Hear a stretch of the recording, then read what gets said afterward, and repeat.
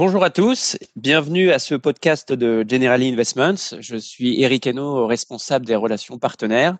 Et aujourd'hui, j'ai le plaisir de recevoir Alexandre Lepère, qui est gérant de portefeuille chez nous. Bonjour Eric, merci de m'accueillir sur ton podcast. Avec grand plaisir, Alexandre. Avant de commencer, je tiens à vous rappeler que tout investissement est soumis à des risques et qu'il existe un risque de perte en capital. Alexandre, j'ai une première question pour toi. Je voulais savoir comment est-ce que actuellement tu abordais justement la sélection des stratégies de gestion et tout simplement des fonds thématiques. L'approche thématique permet de s'exposer sur des thèmes structurels et conjoncturels sur un horizon à long terme et ainsi de prendre du recul par rapport aux fluctuations du marché. L'intelligence artificielle, la robotique, les biotechnologies, les énergies vertes, la digitalisation du commerce sont des thématiques qui prennent une place de plus en plus importante dans notre vie quotidienne. Ces thématiques reposent sur des tendances de fond à l'échelle mondiale dans les domaines de la santé, de l'environnement, des technologies et des modes de consommation. Chez General Investments, nous pensons que les fonds thématiques apportent une réponse claire et concrète aux investisseurs quant à l'orientation de leur épargne. C'est pourquoi nous avons pensé le fonds GF Global Megatrends afin de proposer à nos clients une approche multithématique sur ce que nous considérons comme étant les grands trends de demain. Merci beaucoup, Alexandre. Par rapport justement à ces trends de demain, quels sont selon toi les enjeux des 3, 4, 5 prochaines années? Eh bien, le monde fait face à des enjeux environnementaux, démographiques et d'innovation qui impactent la croissance économique. Selon nous, ces enjeux économiques mondiaux vont s'articuler autour de 4 grands trends. Les nouvelles technologies, l'essor de la santé et du paramédical, les changements de mode de consommation et enfin la dynamique environnementale et sociétale.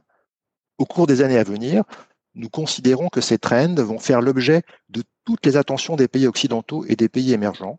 Des investissements colossaux vont être déployés sur ces 4 grands trends par les États et les entreprises et se diffuser à toute la sphère économique. C'est très clair, merci beaucoup, Alexandre. Par rapport justement à ces thématiques, quelle pondération tu vois au sein de ton portefeuille? Actuellement, nous privilégions le thème environnemental, qui bénéficie pleinement de la prise de conscience des acteurs économiques, de l'urgence de modifier notre façon de produire et de consommer pour la rendre plus durable. Par ailleurs, les investissements massifs en infrastructures qui vont se mettre en place aux États-Unis et en zone euro devraient favoriser au cours des années qui viennent la lutte contre le changement climatique via la transition énergétique et le développement des énergies vertes. En revanche, le thème des nouveaux modes de consommation, très lié au développement de l'e-commerce, a déjà bénéficié en 2020, avec les économies confinées pendant la pandémie, d'une forte accélération et nous semble un peu cher aujourd'hui. C'est pourquoi nous le sous-pondérons pour le moment, sans que cela ne remette en cause notre vue positive de long terme sur ce trend. Merci beaucoup pour ta réponse éclairée. Par rapport justement, je dirais, à la façon d'aborder la gestion thématique, en quoi est-ce que la multigestion est-elle adaptée d'après toi? Eh bien, aucune société de gestion, quelle qu'elle soit, ne peut prétendre disposer en interne de toutes les ressources et expertises nécessaires pour surperformer durablement sur chaque marché et au travers des différentes thématiques d'investissement. L'une des compétences clés de General Investments réside dans la sélection de fonds externes, la compagnie d'assurance utilisant depuis plus de 20 ans une architecture ouverte. Forte de cette expérience, General Investments a décidé de renforcer son offre avec une solution d'investissement thématique en fonds de fonds. Une équipe de multigérants très expérimentée s'attache à sélectionner et à réunir une combinaison de fonds parmi les meilleurs du marché. Eh bien, merci beaucoup, Alexandre, c'est très clair. Est-ce que pour toi, les stratégies thématiques permettent un positionnement pour bénéficier de la rotation sectorielle actuellement? Écoute, c'est une question pertinente, merci. Nous considérons que les mégatrends sont de puissantes forces de changement social, démographique, environnemental et technologique qui transforment le monde dans lequel nous vivons.